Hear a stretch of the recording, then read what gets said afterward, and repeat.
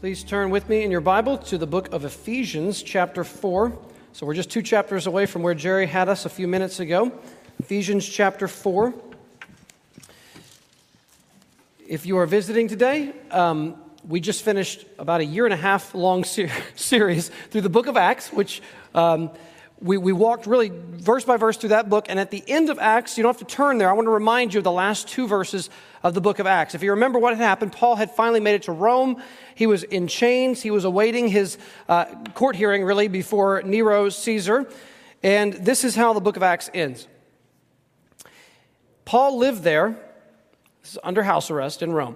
Paul lived there 2 whole years at his own expense and welcomed all who came to him, proclaiming the kingdom of God and teaching about the Lord Jesus Christ with all boldness and without hindrance.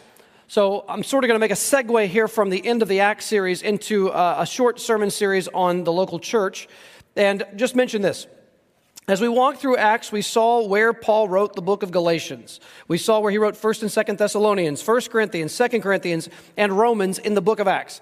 At the end of the book of Acts, in these last 2 verses, he is under house arrest in Rome for how long? 2 years. And during those 2 years, Paul writes the book of Ephesians, he writes the book of Philippians, he writes the book of Colossians, and the book of Philemon. I'm just going to make an early advertisement here, a little encouragement. Last summer on Thursday nights, we met here at the church in the evenings. We had dinner together in the gym, and then we had a time of teaching and fellowship together.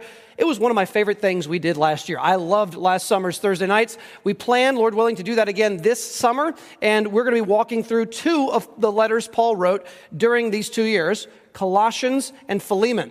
Those 2 letters are addressed to the same church and to the same group. And so we will plan, Lord willing, to walk through Colossians and Philemon and focus on sanctification, how we grow in our faith with Christ this summer on Thursday evenings.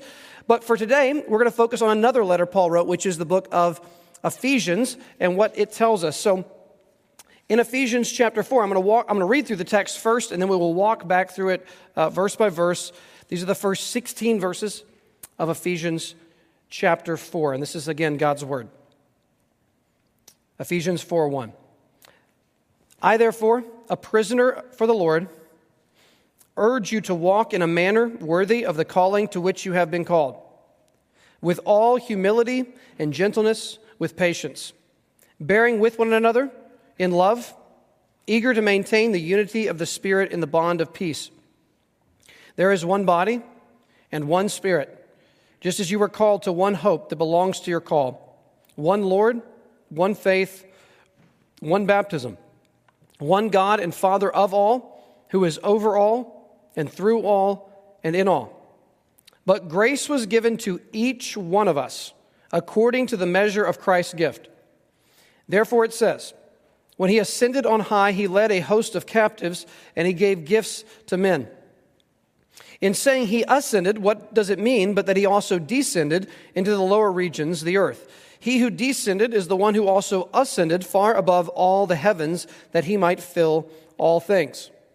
And he gave the apostles, the prophets, the evangelists, the shepherds and teachers to equip the saints for the work of ministry, for building up the body of Christ, until we all attain to the unity of the faith and of the knowledge of the Son of God, to mature manhood, to the measure of the stature of the fullness of Christ, so that we may no longer be children, tossed to and fro by the waves and carried about by every wind of doctrine, by human cunning, by craftiness in deceitful schemes. Rather, speaking the truth in love, we are to grow up in every way into Him who is the head, into Christ, from whom the whole body, joined and held together by every joint with which it is equipped, when each part is working properly, makes the body grow so that it builds itself up in love. Now, Scott has already talked a little bit about how the book of Ephesians is structured a few Sundays ago. I'll just say it very briefly. It's probably going to be familiar to most of you now. The book of Ephesians breaks down into an outline very beautifully. You have the first 3 chapters of the book is, if you read through it, there are almost 0 commands in Ephesians 1, 2, and 3. The only command is in chapter 2 when it says remember. That's it. Other than remembering what God saved you from in your life, there are no commands in Ephesians 1, 2, and 3, except one, the command to remember. Chapters 4 through 6, I have not counted, but there are dozens of commands. And what this tells us, this is so basic. If you're new to Christianity or you're just curious about Christianity, maybe you wouldn't consider yourself a Christian, I just want to say at the very beginning of this message, this is essential to understanding what we're about here on a Sunday.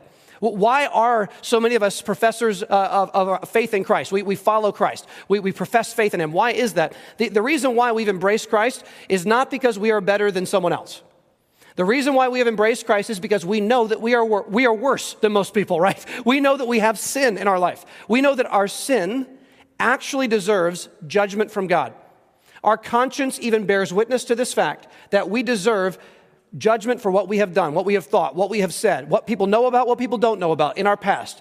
And we know that if we were to be held into account for all that we've thought, all that we've said, all that we have done, we know that none of us pass the test of God's perfect standard of holiness and righteousness that He rightly demands of His creatures that owe Him everything. And because God is both holy and merciful, He has made a way for sinners to be made right with God. The way He did this was by sending His Son to die, to pay the penalty for sin that we deserve, to be buried, to rise from the dead for our justification, so that if we will simply turn from our sin and trust in Christ, we can have a right standing with God and be forgiven of our sins. And the first 3 chapters of Ephesians, we just heard chapter 2, is reminding us, remember, right? Reminding us of what God has done.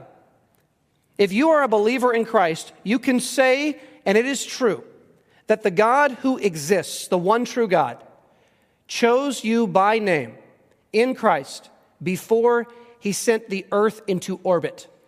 He predestined you for adoption as sons in Christ Jesus. You are not going to be eternally orphaned. You are adopted into the only family that truly matters at the end of the day. We are not lost and forgotten. We are saved. While we were dead and running our own way in our own pathways, following the prince of the power of the air, God looked down in His mercy. But God, right? He looked down in His mercy and interrupted our sinful life and suddenly burdened us with a sense of sin, made us intrigued by the person of Jesus, made us desire to know more about Him, made us actually want to open this dusty book and wipe the dust off and get into this and begin to actually study it for ourselves. This was the Lord at work in our life, and the Lord has mercifully transformed our hearts if we know the Lord.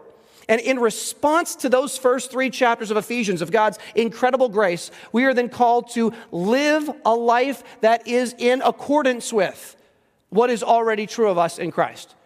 We are called to live out and to realize, to live out consistently what is already true of us in Christ. And look at chapter 4, verse 1, as Paul just brings this turning point of the letter out clearly. Look at 4:1. I, therefore, a prisoner of the Lord, urge you to walk in a manner worthy of the calling to which you have been called, with all humility and gentleness, with patience, bearing with one another in love, eager to maintain the unity of the Spirit in the bond of peace. And before I get ahead of myself here, I want to give you a very brief outline. This outline is not original with myself. Saw about maybe 3 other sources used a very similar kind of outline to structure this passage. It's very memorable, easy to remember. Just three words: unity, diversity, and maturity. It's a very simple way of structuring these 16 verses. The first 6 verses focus on unity. The verses 7 through 12 focus on diversity. And verses 13 to 16 focus on maturity, all in the context of the local church. So I've titled the message, Equip the Saints for the Work of Ministry. We'll focus on unity, diversity, and maturity. And this first point is on unity. So I want you to picture Paul. We've talked about him a lot now. He's got the chain on his arm.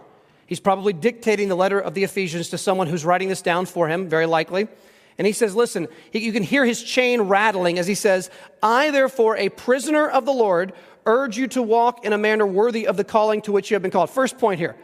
Paul says, listen, if you want evidence and proof, and he would say this humbly, if you want evidence and proof that I really do mean what I'm saying about Jesus, the sound of the rattling next to my arm should be all the proof you need that I'm not a hypocrite here ultimately. I mean this. I'm in it all the way. If this costs me my life, I am in prison for Christ. I'm not turning back no matter what the consequences are. You can trust Paul. And Paul says, here's what you need to do. You need to live a life, walk in a manner worthy of the calling to which you have been called.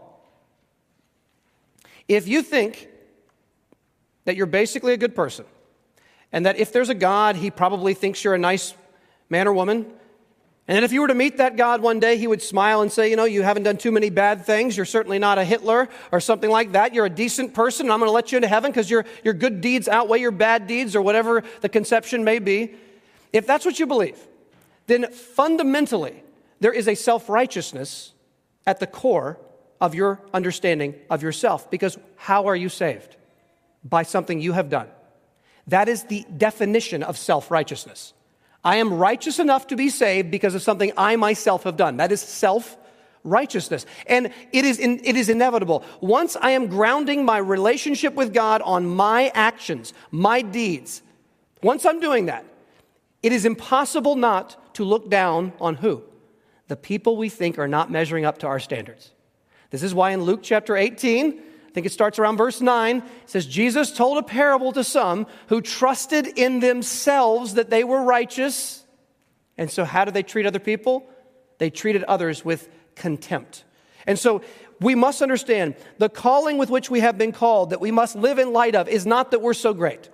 It is that we were lost in sin, and God's sovereign call, like Lazarus out of the tomb of death, come forth. The Lord looked upon one of us, all of us, if we know Christ. He looked upon us, called our name, and we came out of death, right? We came out. We were alive again in Christ. And if that is true, if you actually believe that it is by sheer sovereign mercy of the Lord that I am even a Christian right now, if that's what you actually believe down into your bone marrow, if you really absorb that and believe that in your bloodstream, it must impact the way we treat other people.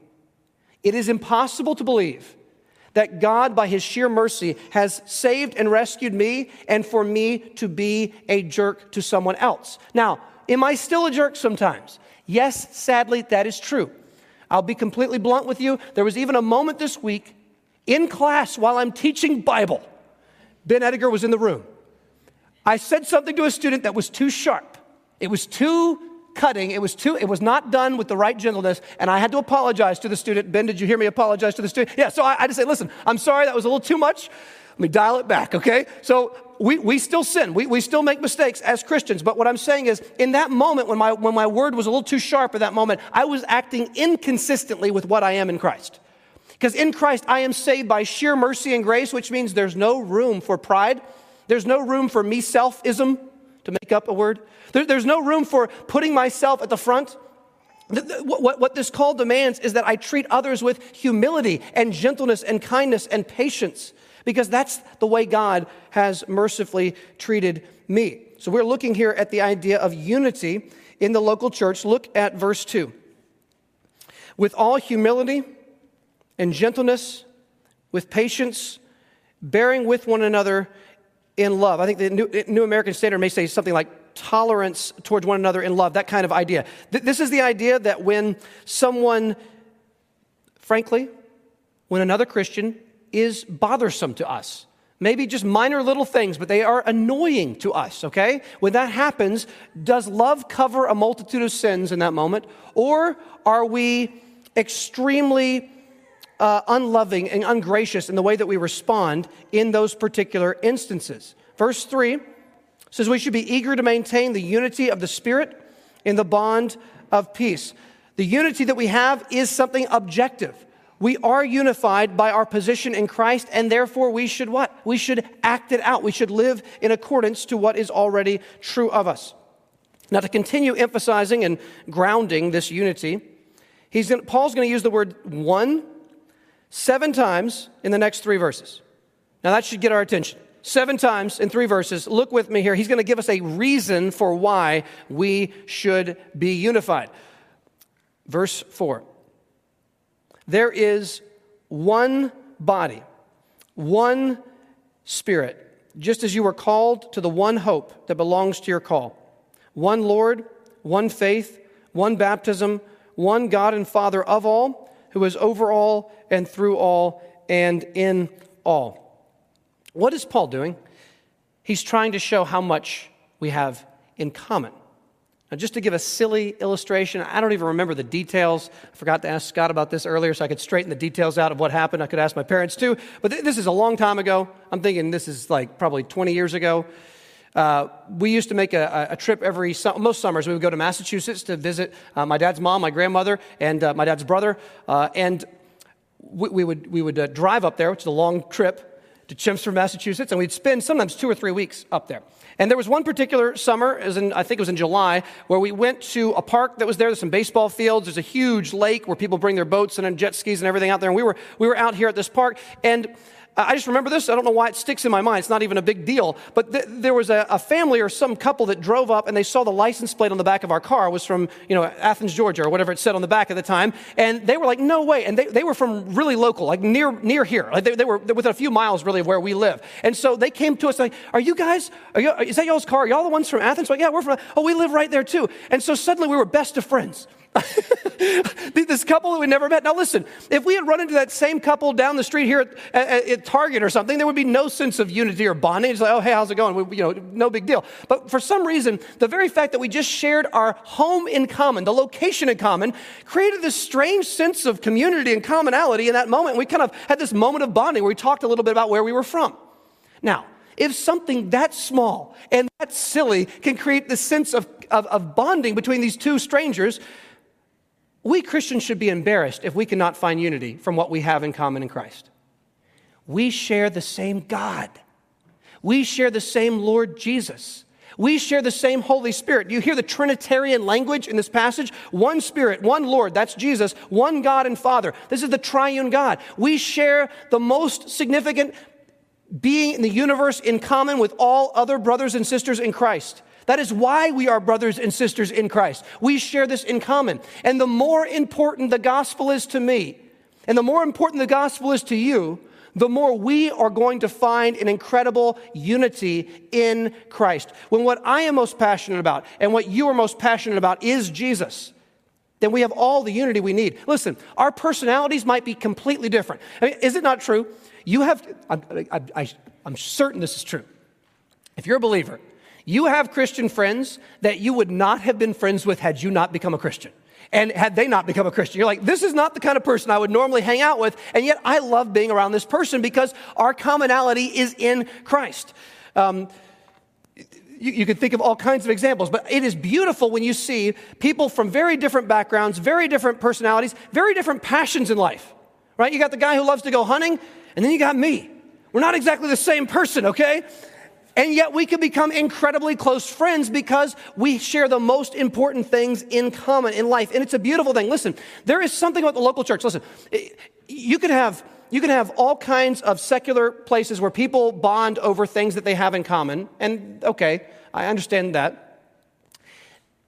In the gospel, there is something of the glory of Jesus that shines all the more brightly when people who would never have otherwise been friends become close around Christ. It is honoring to the power and beauty of Jesus in those moments. That's something we should aim for. Now listen, I don't think it's always wrong.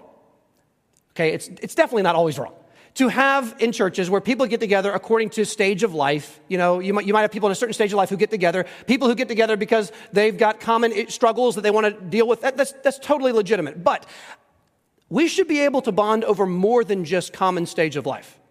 Because anybody, secular people, can bond over the fact, we're newly married. So are we. We can bond over that. Okay, how about this? How about some single people, some single young professionals, some college students, some newly married people, some people with younger children, some people with adult children, and some grandparents all get together over a small group and share what they have in Christ? That's something that cannot happen apart from Jesus. That's something so inexplicable apart from Jesus. And Paul says we have enough in common to make these kinds of relationships work. And let me just add, how much can we benefit? I don't mean selfishly. I mean so we can better love others well.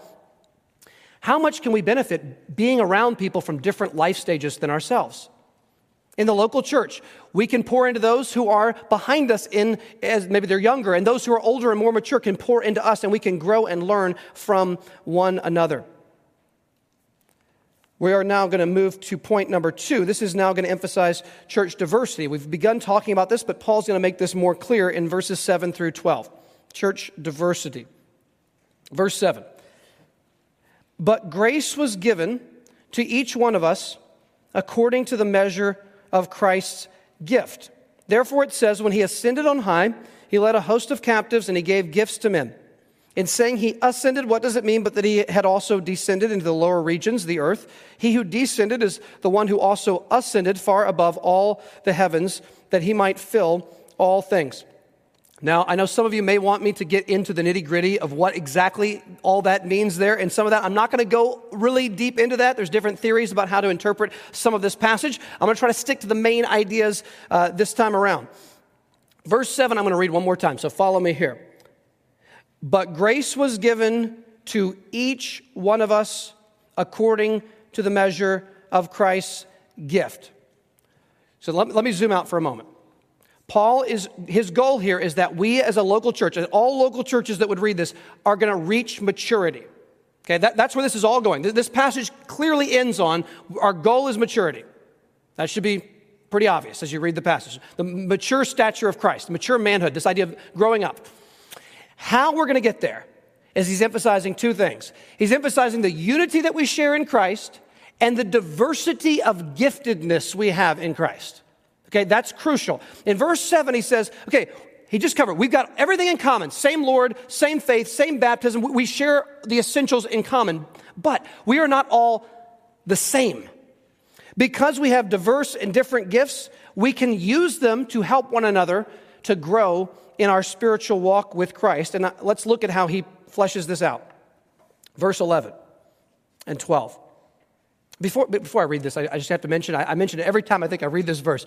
We had some church retreats a few years ago, and I think our very first church retreat, those who were there will remember that experience. It was great. And we had a little chapel building that we got to have some times of worship in and to hear God's word. And the theme of that first retreat, and I really do think this text is one of the themes of our church in general, is the idea of equipping the saints for the work of ministry. And the shirt we had for that retreat had in huge print, it said equip on the back of the shirt. Equip the saints for the work of ministry, for building up the body of Christ. And that is, I think, central to what Paul's saying. I also think it's central to what we've tried to be about here at this church since it began. So here's what Paul says, verse 11. And he gave, that's the ascended Christ gave to the church, the apostles, the prophets, the evangelists, the shepherds, and teachers to equip the saints for the work of ministry, for building up the body of Christ. Now let me just try to break this down in a way I hope makes sense. Look at verse 11. The apostles and prophets. If you can glance back at chapter 2 of Ephesians, look at verse 19 of chapter 2. He mentions the apostles and prophets again, or earlier in chapter 2. Look at 19 and 20. He's talking about the church almost like a new temple. And listen to what he says, verse 19 of chapter 2. So then you are no longer strangers and aliens, but you are fellow citizens with the saints and members of the household of God. Think new temple. Built on the foundation of the apostles and prophets, Christ Jesus himself being the cornerstone, in whom the whole structure, being joined together, grows into a holy temple in the Lord. In him you also are being built together into a dwelling place for God by the Spirit. Now, maybe you heard growing up, if you grew up in church, your body is a temple of the Holy Spirit, so you should treat it well. I don't disagree with that. 1 Corinthians 6 says that each of our bodies is a temple of the Holy Spirit. He talks about why you shouldn't practice sexual immorality because your body is a temple of the Holy Spirit. That's absolutely true. But did you know, maybe you do know, normally in the New Testament, we don't talk about our individual self being a temple of the Holy Spirit. The New Testament normally speaks, you could add 1 Peter 2 to this, it normally speaks of what? Local churches as corporate temples of the Holy Spirit. So that we are living stones being built together as members of a church, and Christ dwells among us in a special way corporately. And that's the idea of what you see here. And we are built on the foundation of the apostles and prophets along with Christ as the cornerstone. Now listen, the apostles and prophets, and I know this is controversial, we don't have time to unpack it. We've talked about this in the past. We believe the apostles and prophets spoke infallible, special revelation from God, which all that we need of what was spoken is now preserved in our New Testament. We have the inspired and inerrant and infallible words of the apostles and prophets of Christ. That lays the foundation. In other words, this is the foundation of the church. The apostles and prophets' infallible words are here. We don't believe that those gifts continue today in the church, but we do believe that they laid a foundation in the church, and the church is meant to build on it. So, everything I'm supposed to do here is I am not supposed to invent anything. Isn't that nice? Simplifies my job. Simplifies the job of the elders. We are inventing zero things. Why don't you come up with something new? How about no? Got nothing new to say. It's the same old news that we've been saying for 2,000 years. This is the foundation. We don't need a new foundation. The foundation is doing really well, and I don't need to update it. I don't need to edit it, tweak it, expand it. I don't need to do anything to this. This is exactly what we need for life and godliness. We believe in the sufficiency of God's word. That's what the apostles and prophets have given to the church. So every church who is a faithful church to the Bible benefits from the foundation that the apostles and prophets laid.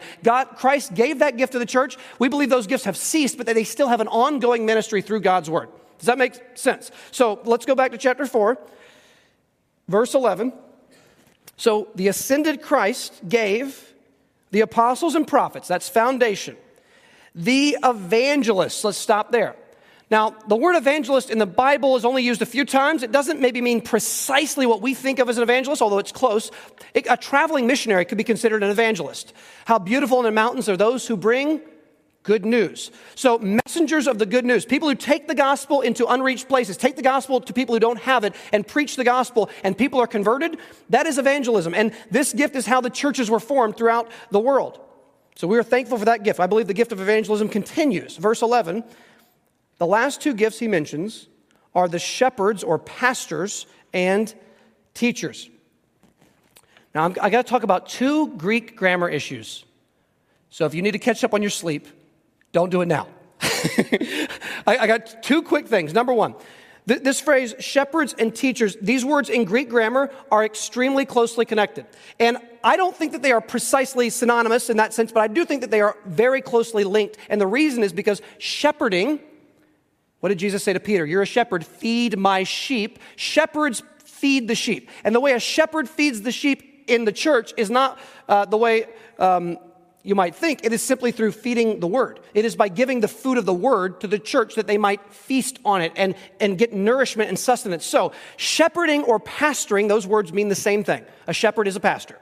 Shepherding or pastoring is linked to teaching because how you feed the sheep is by giving the word. And where does the word come from? The apostles and prophets. Christ Jesus is the cornerstone. It comes from that foundation there. So, shepherds and teachers are called to equip the saints by giving the word to them. Verse 12. Why are they doing this? Verse 12. So, let me back up. Let me reread starting in verse 11 so we get the flow here. And he, Jesus, gave the apostles, the prophets, the evangelists, the shepherds and teachers. Why? To equip the saints for the work of ministry, for building up the body of Christ. Now, I told you two Greek grammar things, right? So this is number two, Greek grammar issue. There's actually a debate in the history of the church about how to translate verse 12. And the translation hinges on a single comma, and the comma changes the meaning of the verse entirely. Are you ready for this? The comma is debated about whether it comes after the word saints. If you're only a couple English translations actually do this. I think the King James has a comma after the word saints, and a couple other old translations. Almost every modern translation drops the comma after the word saints. You say, what difference does that make? Okay, can I hang with me for a moment here as I try to explain this? If there is to be a comma after the word saints, here's what the verse would mean. Jesus gave the pastors and teachers, the shepherds and teachers, to do three things. Number one, to equip the saints. Number two, to do the work of ministry. And number three, to build up the body of Christ. Now, do you see how different that is probably from the translation you're looking at? Do you see that? So one view is that the pastors do all the ministry, right? So if there's comma there, here's how it works. He gave the pastors and teachers to do three things. Equip the saints, number one, comma. For the work of ministry, that's a separate thing, number two. And number three, for building up the body of Christ. Now, I think strongly that there should be no comma after the word saints. Let me give you one reason here. Go down to verse 16. Verse 16 to me, let me read verse 16. From whom the whole body, joined and held together by every joint with which it is equipped, when each part is working properly, makes the body grow so that it builds itself up in love. Who is involved in the growth of the church in verse 16? Every joint, every ligament, every part, every member, right? Every member working properly makes this thing grow. Now, I think that is the proper way to translate verse 12. So I'm going to leave Greek grammar. Here's why almost every English translation does not have a comma after the word saints in verse 12. Here's how it changes the meaning. What the verse now means is this, and I think this is the right interpretation. Jesus gave the pastors and teachers to equip the saints to do the work of ministry, to build up the body of Christ. Now, do you see how different that is? In one, the pastors do it all, right? And the other understanding, which I think is the right one, the pastors are simply the ones coaching the team, and the team's the one that does all the work. You see how different that is? So the pastors and teachers are called to equip the saints to do the work of ministry, to build up the body of Christ. Why? Because verse 16 says, every ligament, every part works together to build the body up into maturity. It's all of us who are in the ministry. So again, I'm not in the ministry. You're in the ministry. If you're a member of this church, you are in the ministry. You have a ministry to do. You have gifts from Jesus. Verse 7 says, grace was given to each one according to the measure of Christ's gift. So you might feel like, listen, I don't have much to contribute to this church. You ever have these feelings? I've had these feelings throughout my life at different times. What good is what I'm doing actually accomplishing? You look at your life sometimes and it feels so small. Now, I will say I was comforted because I heard Sinclair Ferguson, who I greatly love and admire the writings and preaching of Sinclair Ferguson. And you got to love his accent. You can listen to him talk all day long with the Scottish accent. Sinclair Ferguson said, now he's probably in his 70s, he said, I look back on my life and I just look, what little have I accomplished with my life? And I thought, Sinclair, you've written books that have changed my life. I've listened to you speak at all kinds of conferences through like online. I've heard him speak all over the place at different places. He's greatly impacted me personally. He's probably impacted a lot of us in the room. And he looks back and goes, it feels so small what I've done with my 70 years. Well, listen, if Sinclair feels that way, how many of us are going to feel that way? That's so often the way we feel. Yet here's what the verse says. The grace that you have in verse 7 was measured off to you by Christ. You don't have too much or too little. You have exactly the gifting Christ in his sovereignty chose to assign to you and to me. And none of our gifts are useless because Jesus doesn't give useless gifts. He doesn't do it. And if you're a Christian, you are gifted. You are gifted. And you may not feel like your gifts are significant, but I'm telling you, your gifts matter. And they're going to be used in many different ways.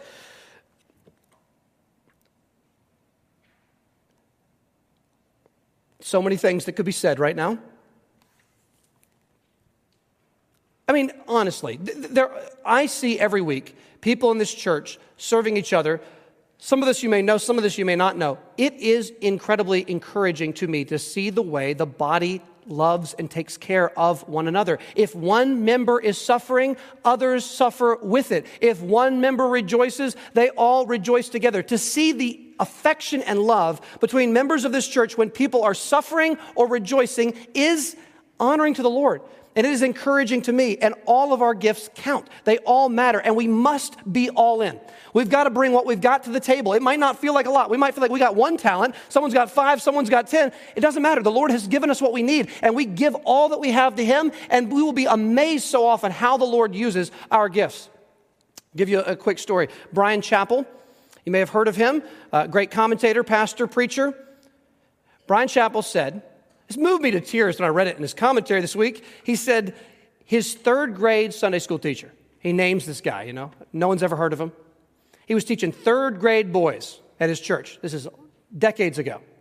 And he said, this guy faithfully taught me. He said, now, I don't remember, I'm going to be emotional talking about this story.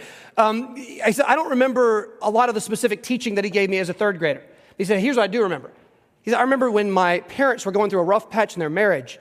And he said, I was feeling awkward as a 3rd grader about this because it was somewhat known in the church. He said, he continued to look me in the eye, encourage me, and speak to me, even in the moment when there was some public embarrassment going on because of some family stuff. He said, but it didn't stop there. He said, time went on, he would continue checking up on me even through high school. He said, he even sent me a few letters while I was away at college. His 3rd grade Sunday school teacher. And then he said, when Bryan Chapell one day became the president of Covenant Seminary, which is not exactly a small deal. He became the president of Covenant Seminary. When that happened, the guy called him and said, I've been praying for you up until this very day, is what the guy told Bryan Chapell. Now, listen, you might look at the grand scheme of things and say, third grade Sunday school teacher doesn't necessarily look like the most glamorized position. Did that man take that talent and invest it fully in Bryan Chapell's life? And is it still reaping benefits? We are being encouraged by, at least I was, this very moment, because of this investment that he made in something that looks small and seemingly forgettable. And it was written down in a commentary by Bryan Chapell. And who knows how many people will hear that story. There's another story I heard of I mentioned this years ago. There was a Christian woman who was working, this is back in the days of typewriters. She was working as a typist for a particular business, and I think the room was full of typewriters, a lot of people sitting there typing away and copying down whatever they had to do for the day, and the boss was not a Christian. One of the women who was a typist was a devout Christian, loved the Lord, and she worked with an incredible work ethic because she was doing it for the Lord, not for men. And the boss actually asked someone, why is what she gets done in a day far exceeds everyone else? And it's not because she has some incredible talent. She just seems to get, she's not wasting time. A lot of people were frittering around. She was getting stuff done. He finally ends up speaking to her in some way, somehow it comes in contact. He finds out it was her faith in Christ was the motive for why she was doing what she did. Well, that may not seem like a big deal. That man was actually sparked in his interest for Christianity based on that woman's efforts. Later, he was converted to Christianity, and then his own conversion led to the conversion of another very famous Christian preacher who was later converted after that. Now, the famous Christian pastor who was converted probably would not have been converted had it not been for a Christian typist working very diligently at her job. Now, these are the kinds of things that I think bring great glory to Christ because Christ has given us the gifts that we need. And what we need is not more gifts. What we need is to invest the gifts that we have in a way that most honors and loves the people around us and then leave the results to God. And I think we will be shocked. Some of us will be shocked when we reach eternity and the Lord unravels to you how little things in your life impacted like a rock in the water, sending out ripples in all directions. Some of us will be shocked at how things that we did in our life were used by the Lord to impact many other people in ways we could never have thought or seen ahead of time. So we are called, all of us, to do the work of ministry to help in building up the body of Christ. So I'm moving into the last point now. This is church maturity. So unity, diversity, maturity. Just picking up with where we are, verses 13 to 16. Let's pick up at verse 13.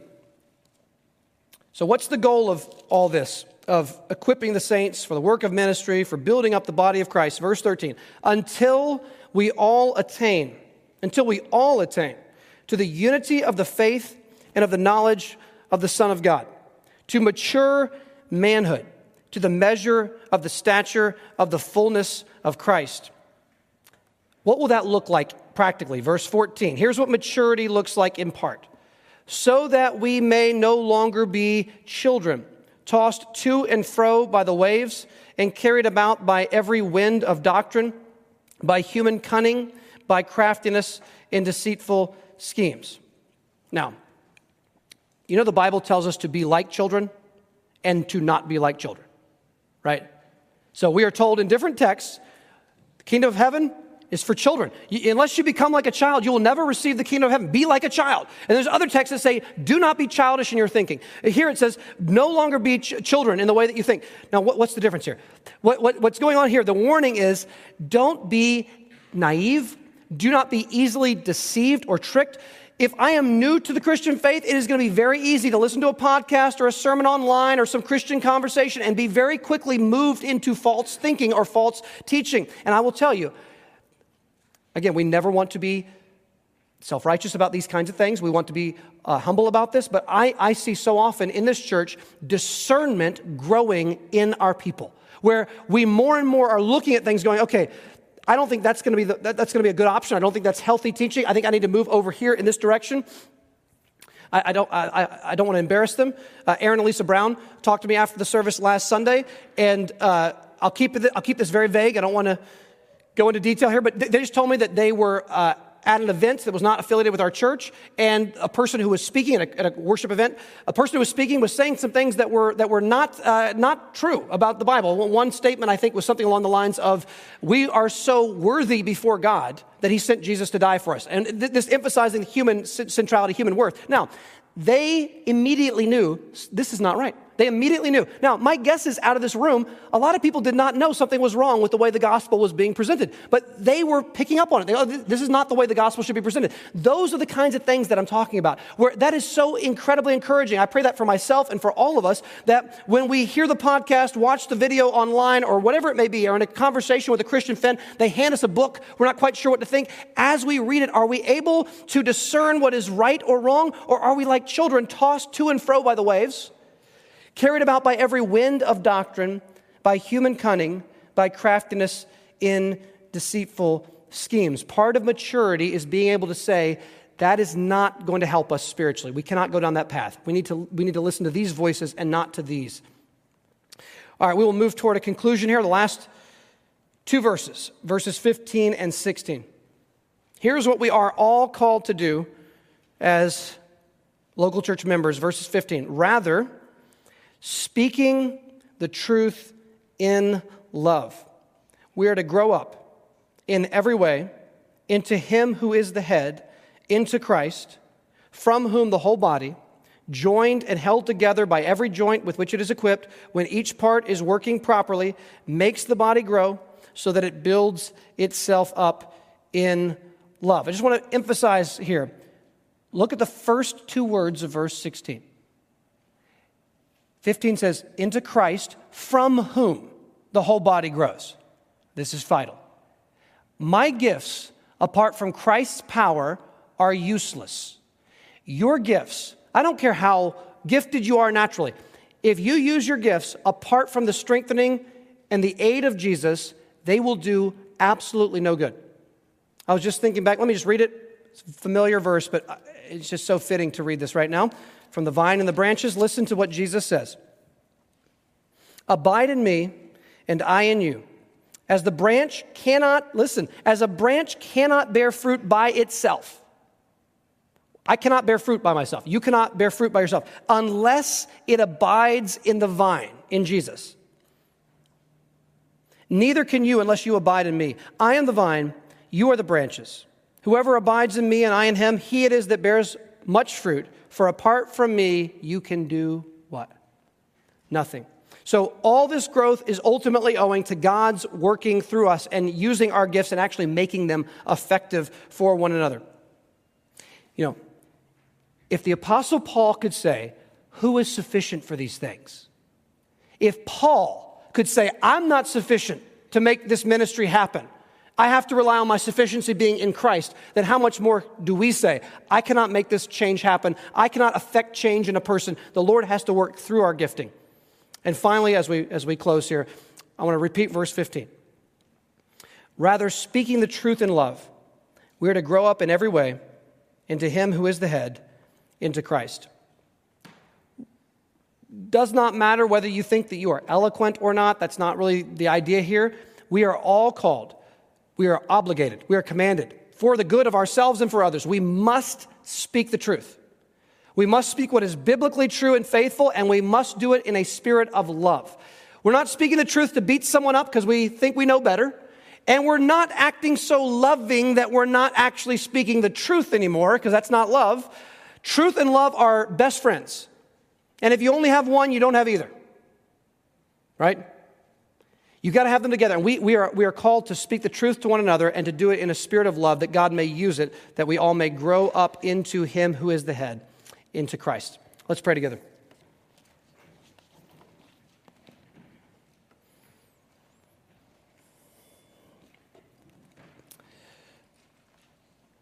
Heavenly Father, as I think about Bryan Chapell and this man who is otherwise unheard of, third grade Sunday school teacher, faithful with his calling, investing in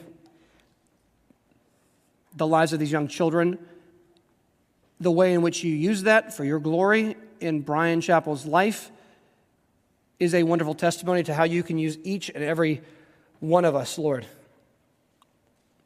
God, I pray that we would be encouraged by this passage, that you really have gifted us. You really have equipped us to equip others. You really have given us exactly what we need, not more and not less. And even our weaknesses are something we can boast in, because when we are weak, then we are strong. So God, help us not to rely on ourselves, to rely on you, to be thankful for whatever gifting we have, and to use it as much as we are able to bless, love, and serve those around us. May our church ever be a church that speaks your truth and always does it in a spirit of love. I pray this in Jesus' name. Amen. Reading from 1 Peter chapter 4. The end of all things is at hand. Therefore be self-controlled and sober-minded for the sake of your prayers. Above all, keep loving one another earnestly, since love covers a multitude of sins. Show hospitality to one another without grumbling. As each has received a gift, use it to serve one another as good stewards of God's varied grace. Whoever speaks, as one who speaks oracles of God. Whoever serves, as one who serves by the strength that God supplies, in order that in everything God may be glorified through Jesus Christ. To him belong glory and dominion forever and ever. Amen.